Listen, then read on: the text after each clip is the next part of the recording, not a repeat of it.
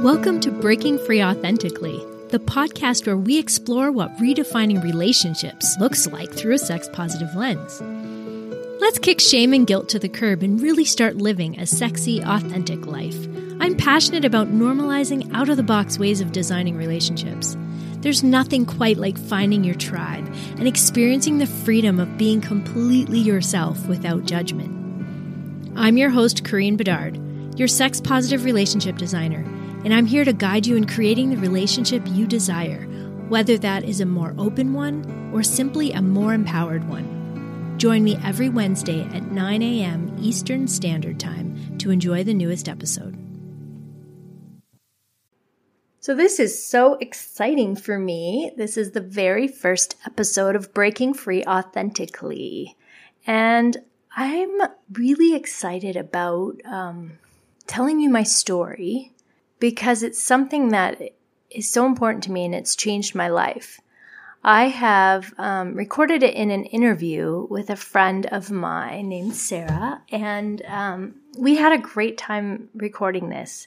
I'm really sad because the quality is not what I wanted it to be, but you know what? You have to start somewhere, and this is the first one, so I apologize for the bad audio. I fixed it as best as I could. It really was really hard to listen to before. But I have learned now what to do with my microphone so that doesn't happen again. And so I hope you will still enjoy it. I hope it's not too distracting.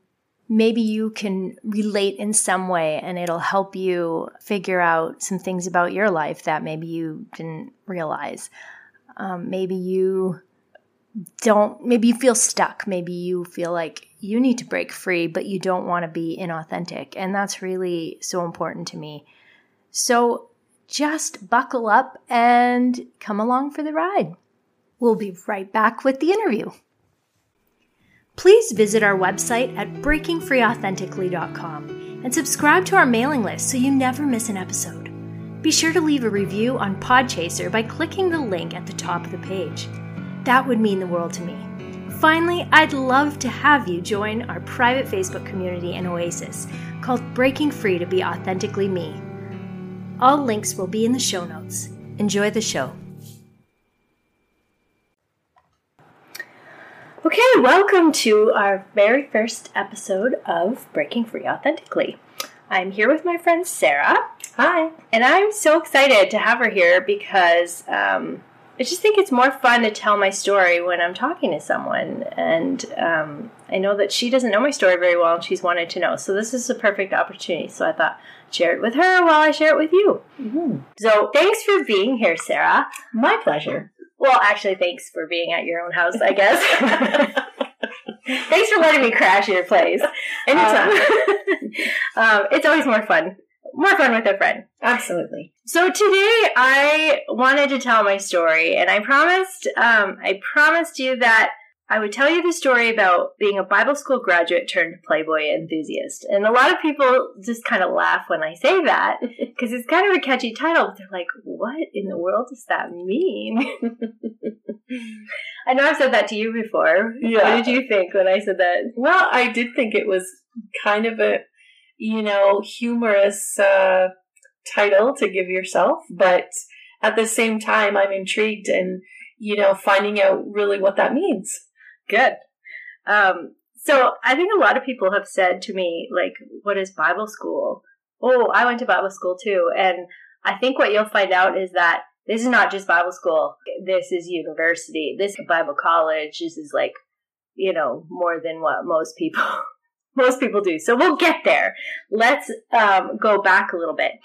So I want to just start at the beginning of just kind of like the kind of childhood I had when I grew up. So I was a military kid. So I moved around a lot. My dad was in the Air Force, the Canadian Air Force. I'm originally from Quebec. So I'm French-Canadian, so my name is actually Corinne Bedard. Nice. But I say Corinne Bedard, so that's okay. You can all say Corinne Bedard if you are not French. That is perfectly fine. So I moved around my whole life, and I was born in Chicoutimi, Quebec, and that's where my mom was born. My dad is from Quebec City, and oddly enough, He grew up on La Côte Bédard, and our last name is Bédard. Oh, interesting. So he kind of grew. That's kind of a little fun fact about my family. I think it's fun to share anyways. Okay, so let's get into this. So I was born in Chicoutimi, and my parents met. My mom was Catholic. My dad was Protestant. So in Quebec, if you're Protestant, you go to English school. So my dad knew English, and my mom grew up very Catholic. She was in French school, choir, all that kind of stuff. Mm-hmm. So my parents met, and I remember my mom said that she really felt excited because he was different, like he was a Protestant, and he had just a different way of seeing things than she did. And so we're going to go to like kind of what my background is. My dad was evangelical Christian, and so we wouldn't consider Catholics even Christian. So people are like, oh, I'm Christian too. I was Catholic. I was like, oh, you don't understand how different that was. Now, looking back, it's not nearly as different as I thought. But like when I was growing up, what I was told about my faith was that I was the only one that had the truth. That's huge, right? Like, mm-hmm. And so there's this kind of idea that you know things that others don't. You have this information that others don't have. And I always I think I always kind of felt superior to others without trying to, because I knew the truth and they didn't, Mm. So I thought that was very interesting. So my mom ended up converting from Catholicism to Christianity when I was just after I was born. And so anyways, fast forward. So I say all that to say, okay, so when they got married and they moved on, and she became a born-again Christian, fundamentalist, evangelical born-again Christian. Like if we're going to be very specific, mm-hmm. That's kind of the route that they took. If we go back, that she was learning all of the things, like soaking it all in, what the Protestant way of thinking was, and the evangelical way. And so all the churches that we would go to, so because we were military, our homes became the church. So wherever we moved, the church was our home. And my mom was a very devout religious person. Let's just say that, right? Mm-hmm. And so when you are a devout Christian, you would never say that you're religious, ever. Like religious is a bad word. No, I'm not religious. I have a relationship. A relationship with Christ. And that's how you view everything, right? So the Bible is filtered through those kind of thinking. So she became very serious about investigating what the Bible had to say about everything. Bible study was everything to her. She wanted to do the right thing because she now knew the truth, right? So this was a big deal for her to bring her family up the right way, not like she had been taught, right? Because mm-hmm. Now she had the truth. And so I feel like that's kind of an important background because of how serious this was for my upbringing. All of my thinking was very influenced by that.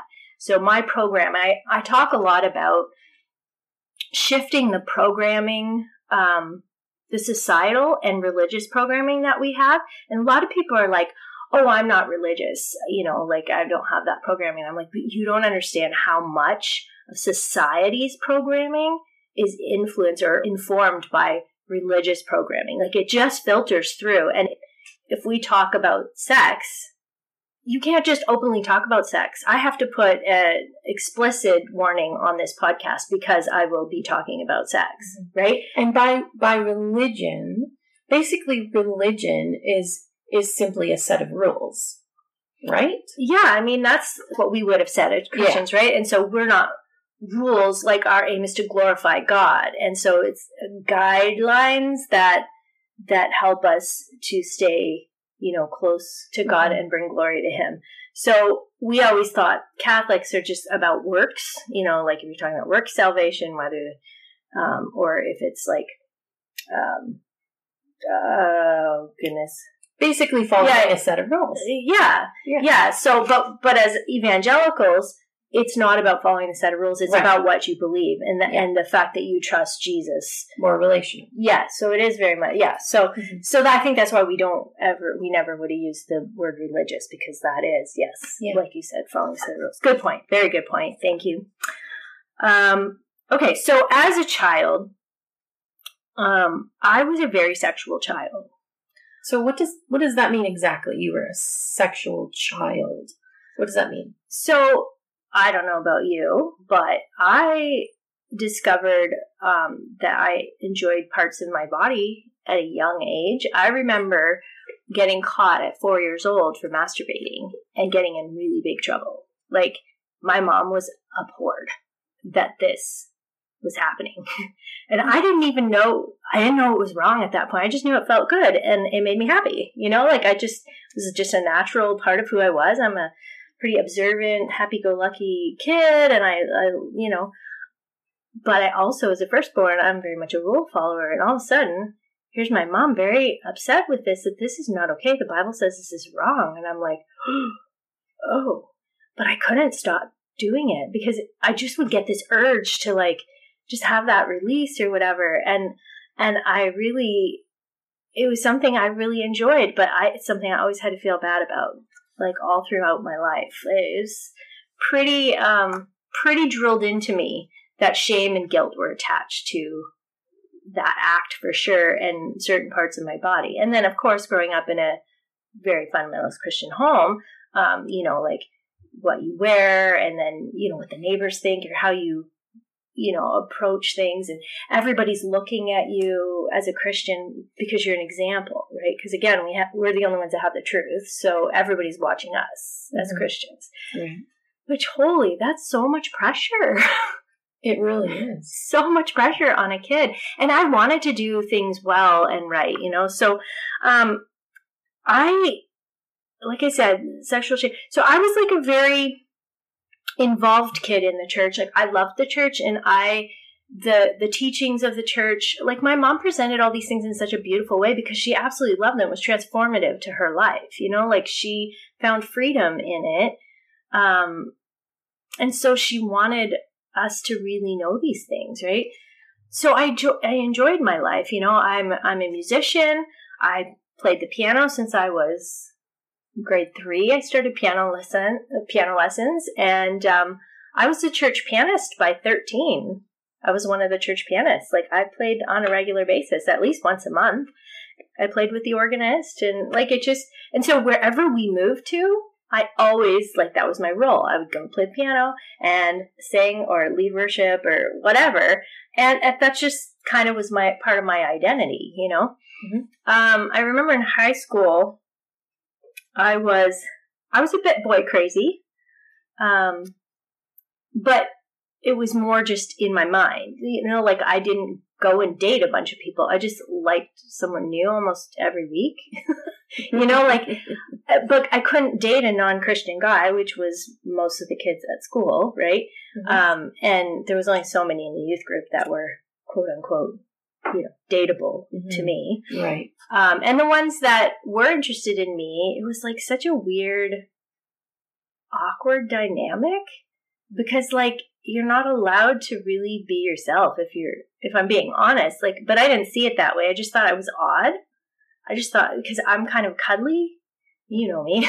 Yes. I'm a cuddle bug, and I love to show affection, but it's not a sexual thing for me. That's a very different thing.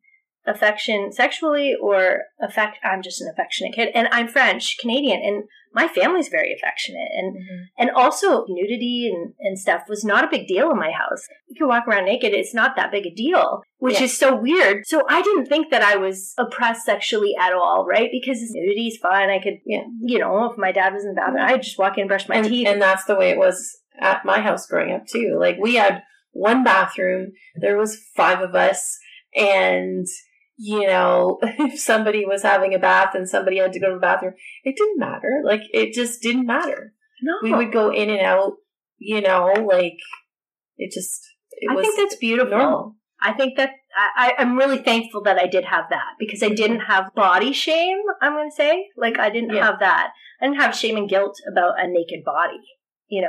I mean, there was appropriate times and non-appropriate times, but I am really thankful that I was allowed. I didn't feel shame for being nude around my family, even my dad. Like that wasn't something I was shamed about. So I'm very thankful for that. When I was at school, like I said, I was a music kid, so I was in band and choir and all the time. And something else we have in common. I know. That's how we met, in the choir. Yeah. So I was the accompanist, and you were in the choir. So, and we had other things going on in our lives that really kind of brought us together at the same time too. So music has always been such a big part of my life, but most of my friends were always guys growing up. Why? Because girls are a lot of drama.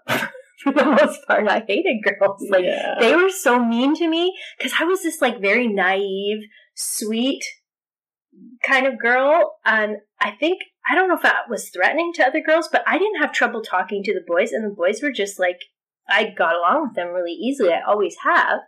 And I don't know if people thought that I would get too close to people and that it was a threat or what.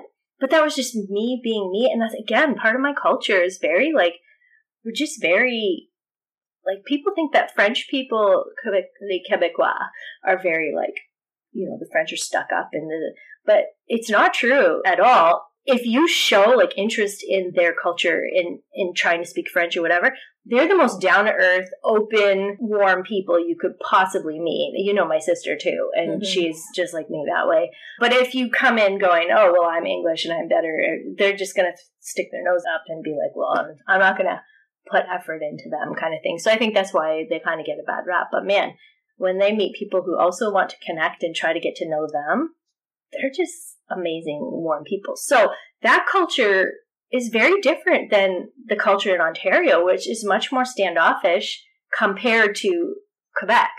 And then you go to the States, and then that's a whole different ballgame. It's much more independent. You don't show affection, you don't do this. It's very...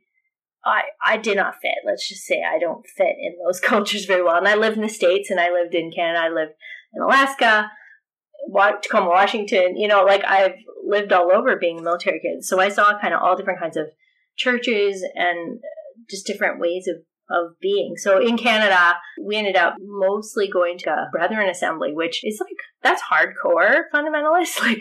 We wore head coverings as women, and the women didn't speak in church. Never would there be a woman pastor. Would they sing? Yes, they could sing if their heads were covered. Our first service was we call it the Lord's Supper service, and they had communion every week for that service. But most evangelical churches don't have communion every week. So we would say that we were the New Testament church, the house church kind of thing. We didn't have a pastor. We had elders. So elders were in charge, not a pastor. And it usually was not a paid role. So that brings me to the idea that submission was a beautiful word for me, because I was taught that it was such a beautiful thing, and that men are the head, women are the neck. Okay? And women can do a lot of things, but if we step up and do it, the men won't. So we chose to submit because we gave them a chance to step up and do their role. So to be taking the role didn't mean we couldn't do it. It just meant that if we stepped in and did the role of what the men should be doing, then we were taking away their job, basically, to be the head of the home or be the, So it was very interesting. So I learned to love the word submission. I always wanted to be a submissive wife, even though I'm a very independent person and I'm a very strong person and opinionated. I know a lot of things, and I had a lot of talents and gifts that I could offer, like playing the piano and things like that. But if I was on a worship team, I was never the worship leader per se. Someone else would introduce the songs and do the speaking. A man would do that.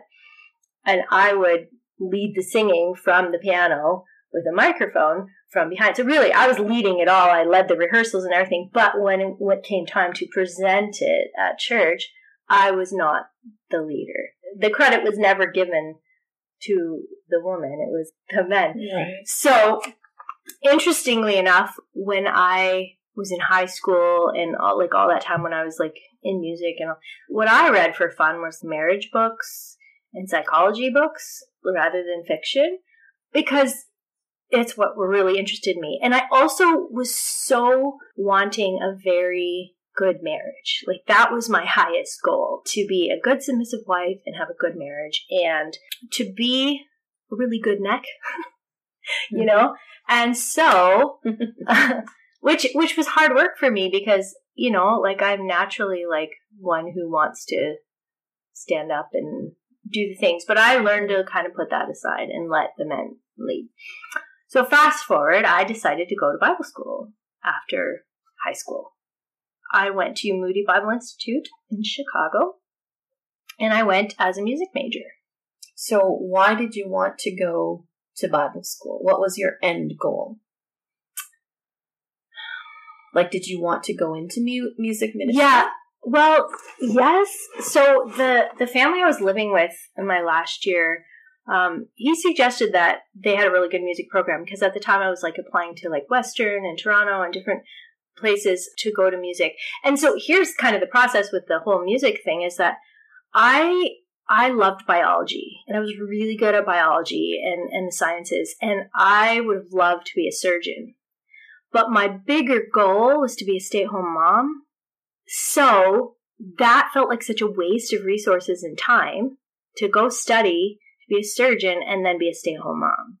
So I decided to go into music, which my science teacher my biology teacher was so mad at me. He's so, how can you be doing music? I was like, you don't understand. I'm really good at that too. Like, you don't understand. It's, you know, it's kind of something so I thought that would be a better fit to be a mom and go into music. So let's say I married a pastor, I could be a good pastor's wife, you know, and play the piano and teach Sunday school and all this kind of stuff. Because I'm a natural teacher. That's what I've always enjoyed. I started teaching piano like when I was in high school to make extra money. And I've always been an accompanist and things like that. So, and teaching voice as well. Yes. I didn't start that until later. So my end goal, I guess, if we're being honest, was to get married, not waste time just being in school because I knew I wanted to be a stay-at-home mom. So like, why put all this effort? A career was never something I wanted. That was not my thing. So, I went off to school. And one of the reasons I chose Moody Bible Institute is it was a really good school, but it also had no tuition, which was a really... Oh, wow. Yeah. And it was in Chicago, and they had a really good music program. So it was kind of like, but I mean, it was strict. You had to get in was not easy. Like you had to agree to the same things, like no drinking, no sex before marriage. Like you'd agree on all those like philosophies and things like that, right? Mm-hmm.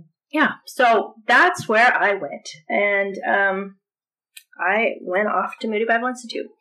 And that's where I ended up meeting my husband.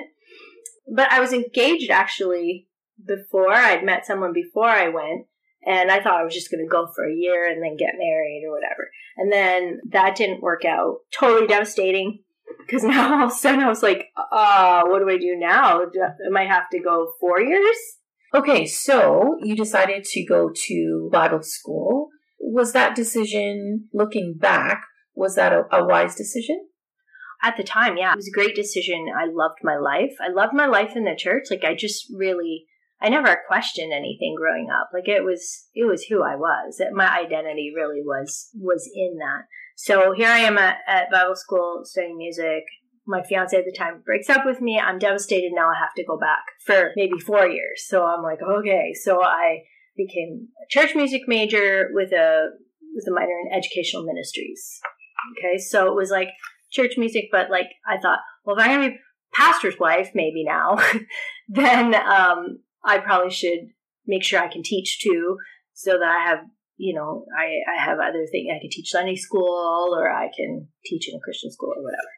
So you said you didn't really feel like you fitted in high school.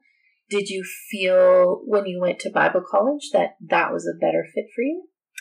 I think so, because it was a bit more of a new identity for me. First of all, I picked what name I wanted, because people in high school used to ask me what my name was, and I'd be like, well, that depends. If you're my neighbor, my sister calls me Karen, and my parents call me Kevin, and so everybody at church calls me Corinne. And at school, people said, well, it's I-N-E. So it's K-A-R-I-N-E. I-N-E is Ian, like Christine, so it should be Kareen. And I was like, okay. So it was just, I looked like an idiot all the time because I didn't know my own name, you know? This is so silly. So when I moved to the States, and I was like, I'm picking a name. And I decided I'm Kareen. So I went with that. And because people didn't know me, it was no like standard of my family or that I was the black sheep in the youth group or this or that. You know, I just was able to sort of recreate and start over. And I was known as a musician, and it was like an all-girls dorm. We had a brother floor and things like that. And at the end of my first year, I remember, so I had broken up with my fiance. He had broken up with me, which was devastating. I mean, I thought I was going to be married and everything was going to be great. You know, I was going to be a good Christian wife and have kids. Yeah. So now I'm back in the dating pool, and I was not real happy about that. But I had goals, man. I had goals. Marriage. And here's the big thing, is that the most important thing was to be a virgin when I got married. Right. Here's like sexually aware Kareen, and I have to curb this. Holding hands was considered a big deal in my youth group. That was too much affection. And I'm like, what? Are you kidding me? You know, like, so I have to get married soon because I want to stay pure, but like, how in the world am I going to stay pure that long? You know, like that was a big ask of me, but I was committed to it. Like it was 100%. I was not going to break that. That was something I had committed to myself and everybody else and to God, you know, but to myself, it was big. I remember I was being stupid with my friend, John. He was in the band with me. He was a missions major, and he had grown up in Africa. So we just had a lot of fun together. I'm just kind of like dancing on the plaza and just being stupid with him or whatever. And then I noticed this guy across the plaza. Here's this studious guy, you know, and he's reading and doing his homework and looking all like hot. But, you know, he was very, and he wasn't distracted at all by me, which I have ADHD, you know this. Mm-hmm. I mean, squirrel. I'm very easily distracted, right? So just the fact that he just didn't even look over made him even more intriguing to me. And I was like, oh. Well, then I found out a little bit later that he was actually going to be on my brother floor the next year. So I was like, ooh, this guy's going to be on my brother floor or whatever. Fast forward. We ended up dating. And the first time we met, he's 6'4", like he's very tall. I'm 5'2", so I'm not very tall. And I remember introducing myself way up there. And he asked my name, and I said, it's Kareen. And he said, oh, Green. And I said, yes. Because I heard Kareen, but he thought my name was Green. Like this is how it started. Yeah. So anyways, I was friends with mostly guys, even there, right? Like that's who I just got along with easier. I remember I was like running through the hall. So there was like this underground tunnel system at the school that connected all the buildings. Mm-hmm. So I'm running, chasing my friend Drew through the hallways, and we're just being stupid. And we're walking to the post office section. I'm walking with my, not fiance yet, but like my boyfriend. So walking and chasing this guy up and down, who he was friends with too. And then we get to the post office, and I remember these words. He said, you know, if we ever get engaged, like this is going to have to stop. And I was like, what? Like chasing guys up and down, like my guy friends, right? Like just the easy, carefree way that I was with my guy friends, that was going to have to stop. And I was like, why? I know. Because, and the thing that hit me is that he wasn't even bothered by my friendships with my guy friends. Like, he wasn't bothered by that. But this was the right thing to do, because a good Christian wife can't appear to be liking other people, or that he can't control his wife, you know, or that it's just this appearance, right? This, perception of perfection really is so important in the church, right? Mm-hmm. And so I remember a piece of me died that day, but I decided that that was my fate, right? Like I was resigning myself to that because that was important to me to be a good submissive wife. And this was one of the ways to do that, right? And he had, quote unquote, laid down the law, right? Like I agreed to that. So then fast forward, we got engaged, we got married. And then that sort of playfulness with other guy friends stopped? Yes and no. I mean, like the outright chasing each other up and down the halls or whatever. I had to sort of stay, like now I was his, right? And so I really this mentality that you can't really have other guy friends that you're really close to and things like that. So, but I still was in band and I went on tour and everything. And I had a lot of guy friends in there. I had to be really careful how that looked, you know? And, right.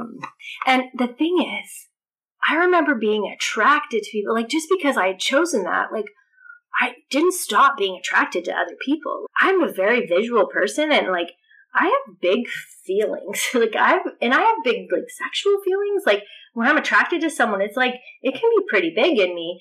And I was so afraid that if I got married that I would cheat. But I didn't want to cheat. Like not at all. But I thought, what if I get bored? Or like what if I like other people too? Like I don't know how to control this, but there's something wrong with me for this. You know what I mean? Like nobody else struggles with this. Like I love him and there's no reason why I would cheat. Why? You know, that's not what I had set out to do or justify or anything. But I remember thinking, this is going to be hard because like, this is really in me, but this is not how to be. Like, you can't be that. Monogamy is the way. That one person, you have sex with them for the first time when you get married and marriage is for life. Like that was it. And I chose that willingly, 100%.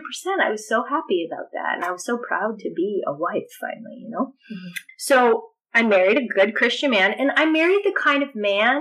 So I like to flirt. Well, I get accused of being a flirt all the time. And I guess you could say I'm a flirt, but I just like being who I am.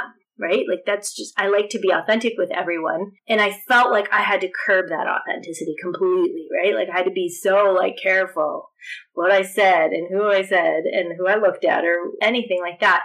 Because like lust, even if in my version of Christianity, and I think probably Catholicism too, but even if you lust in your mind, you've sinned. So like if you find someone else attractive or sexually attractive and you have any kind of thought towards them, that's a sin. Mm-hmm. So like, how was I going to not sin? So it's like I had to shut down a part of myself, right? And I mean, you have to. So I ended up marrying this guy who didn't lust, like the Calvin Klein bra big billboard outside our Christian school right down the corner that a lot of people complained about. He never had an issue with it because it didn't bother him. It didn't sway him. It didn't cause him to stumble. So that was interesting, just that I was choosing to cut a part of myself off. But that was normal. Like that was expected and normal, and that's just what everybody did when you grow up. It's adulting, right? It's just, that's what society says is right. That's what my church said it was right. So that's what I did. But yeah, piece of me died that day. Fast forward, I became a mom, had 3 wonderful children. And I loved my life. I really did. I was playing the piano. We moved back to Canada, went to my uncle's church that he had started. And so my husband became an elder. We just enjoyed life. And I enjoyed being a mom. I led moms and tots groups and Bible studies and all that kind of stuff. You know, I was a model Christian at my church and I knew everything. Yeah, I was pretty annoying, I think. Yeah, when I think about it. And funny enough, like if you think, when I met you, even where this choir was that we were singing at was what kind of church is Presbyterian. Presbyterian church, right? Sorry. And so that wasn't even like, I was more Christian than everybody there, right? I thought I knew more. And I just feel like there was a part of me that just always had to have this, I mean, you call it cocky, but it's more like just a superiorness because I had to. Because how are you going to share the truth with people if they already have the truth? I knew that I had something you didn't have, for instance, you know? How crazy. Now I think about that, that was normal. I never questioned my faith. And like I said, I thought was better than others. And then probably like about 15 years into our marriage, I remember like the couple years before that, my husband was in his office all the time. Like, and I was like, and I know he was always, like I said, he never got distracted by me being a dork or whatever. He was very studious and all that kind of stuff. So here he was like studying all the time, and I didn't know what he was studying.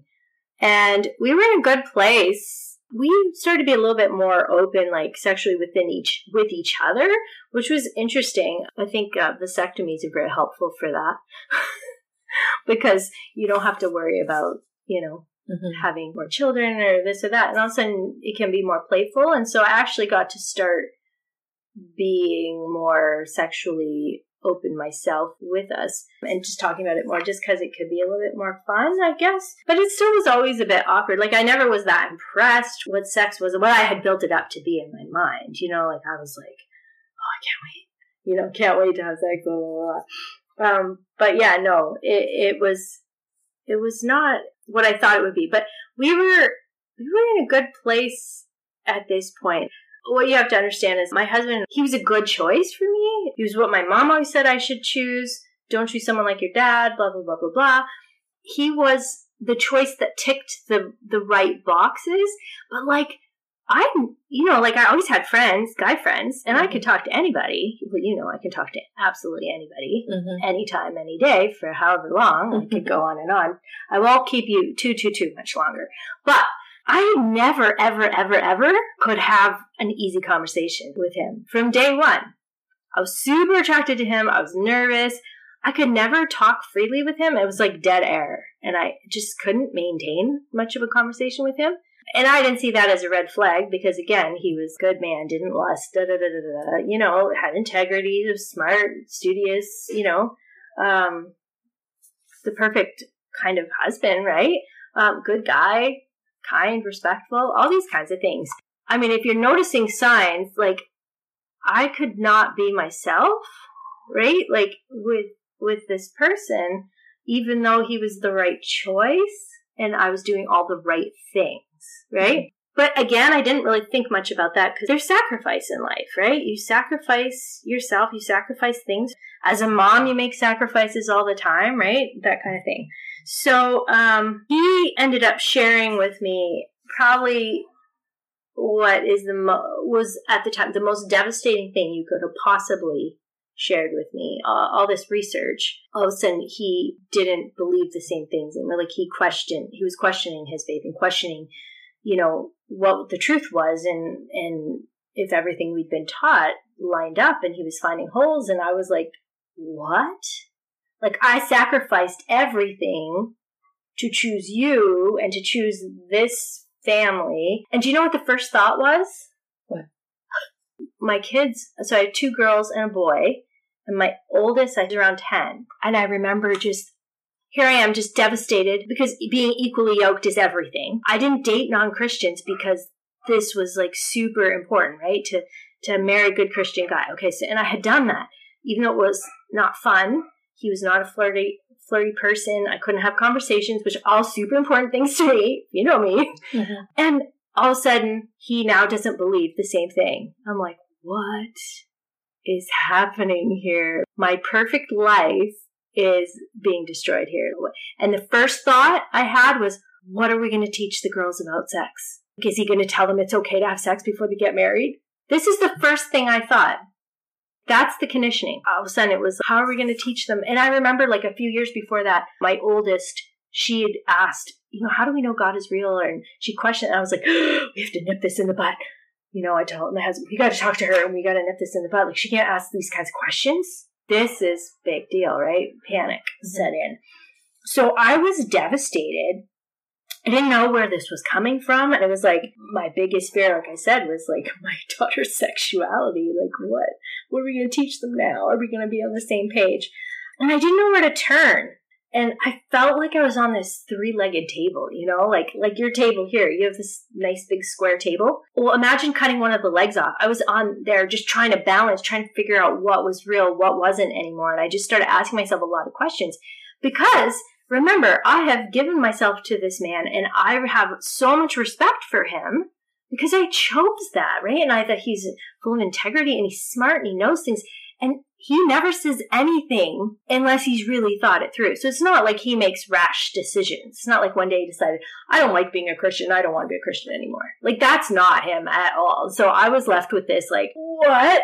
Do I just ignore him?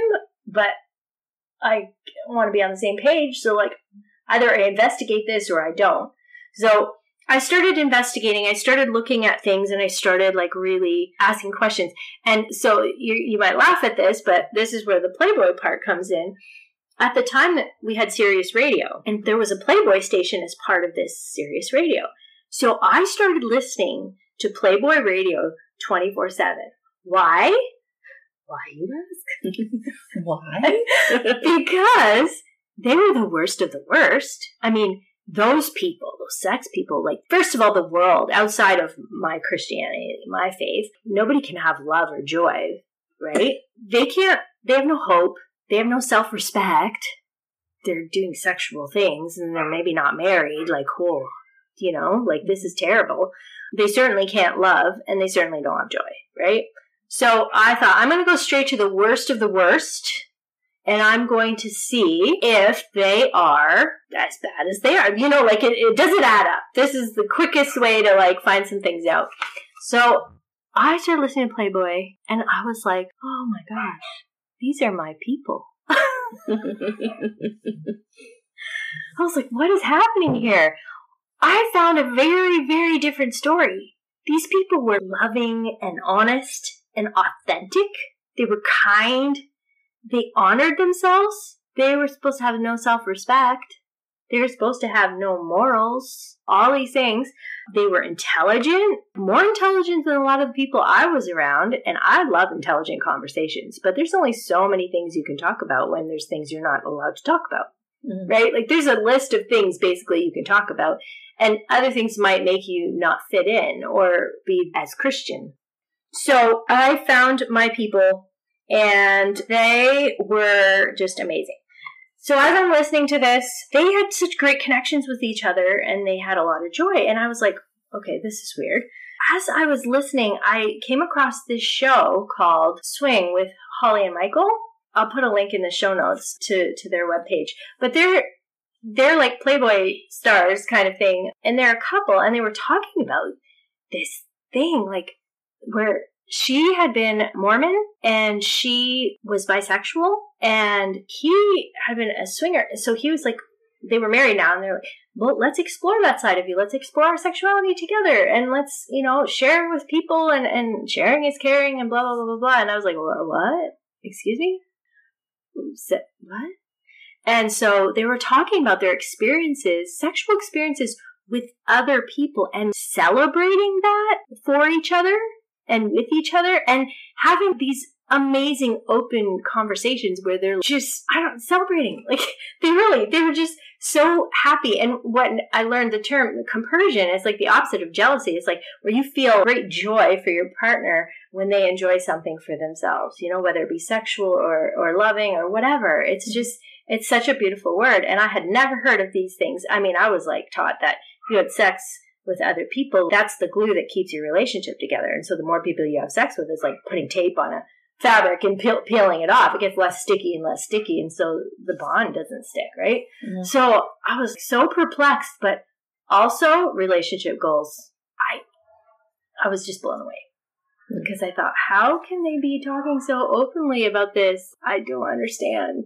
So I started listening to a ton of podcasts, and this is how I became like a podcast junkie. I've always been a podcast junkie, so it's just a matter of time for me to start my own podcast. Because I've got a lot to say, man. Obviously, we've been going for a long time. Okay, we gotta wrap this up. So I'm almost done here. So I discovered this world, and I was like, what is this? Basically, sex positivity was what I learned on Playboy. And it has shifted my life. I started to learn that sex was not shameful. My body was not shameful. That I didn't have to have guilt about things. In fact, masturbation was something they encouraged, because if you don't know your body, how are you going to tell someone else how to pleasure your body? Like, it was just mind-blowing, all the cool things I was learning about, and that I didn't have to judge people anymore. And I remember the day I had created an accapella group, and they were all in my living room, and I looked around the room, and that day I was like, I am no better than anybody in this room. And I just remember just being so happy. Yes. Like, it's like everything came together. I was like, I'm just like everybody else. I have freedom to be myself. These people accept me. Why didn't I accept them for just being themselves? Why do I have to judge them? I don't have to judge them. And who cares what someone thinks about sexuality and what they do with their own private lives? Like, why does that matter? And why are we judging that so much? Like, I just was like, huge shift happened, and I just, this is what I want to talk about, is this like amazing shift that has happened. And it's because of sex positivity and the ability to look past myself and past what I'd always been taught and be willing to maybe shift the programming. And that's so hard to do because you risk losing everything, but it's like in losing, you gain. Because you lose the parts that don't fit you, and you gain who you really are inside. So basically, you become your authentic self. Yes. And so I'm not just about like breaking free, like just forget everything you've ever learned. I think the word authentically is so important because I'm not about giving a big F you to the rest of the world, or to men in that, like I'm a woman and F you, and give the proverbial finger to the world and I'm going to do what I want, because submission is still important to me. I think it's a beautiful quality to have, is to kind of know your place in your role, but not because I'm not worth it and not because someone is telling me I can't, but because I get to be self-aware and I get to stand back and I get to let other people be the star sometimes of their lives and not tell them how to live. And it's been transformational for my children and their lives.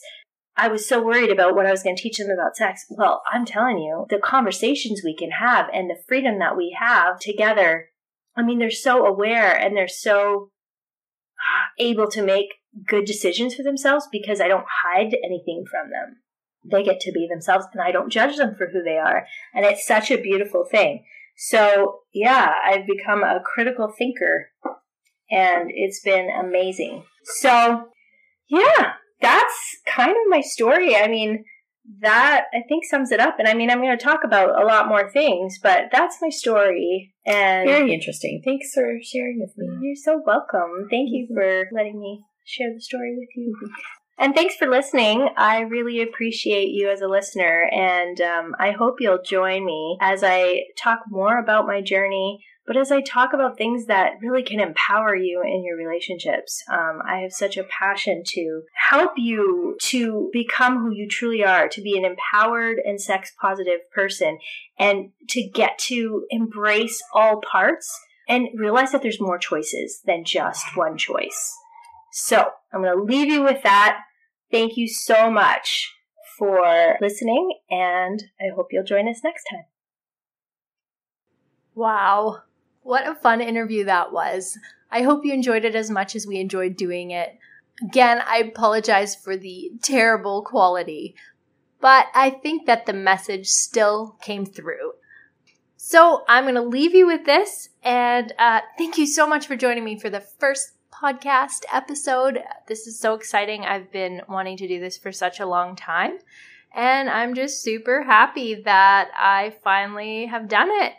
So I will see you next week, and next week we're going to talk about sex positivity.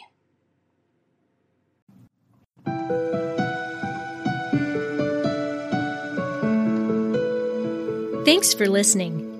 Be sure to follow me on Instagram at Corinne Bedard Coaching, and you can visit my website at CorinneBedard.com. If you enjoyed this episode, be sure to give it a like and share it with your friends. I'd be so grateful if you could help by giving us a 5-star review on Podchaser or iTunes. Don't forget to subscribe to our mailing list to be kept up to date about upcoming episodes and exciting news.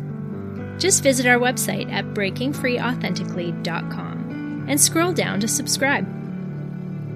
You can also email me anytime. I'd love to hear from you. Send your messages and questions to Corrine@CorrineBedard.com. Are you a part of my Facebook community yet? Join us in Breaking Free Authentically. It's where you will find this sex-positive relationship community. I'd be thrilled to have you be a part of this community with me. All the links will be in the show notes, so don't forget to check it out. Remember, when it comes to sex positivity, authenticity is the key. Have a great week.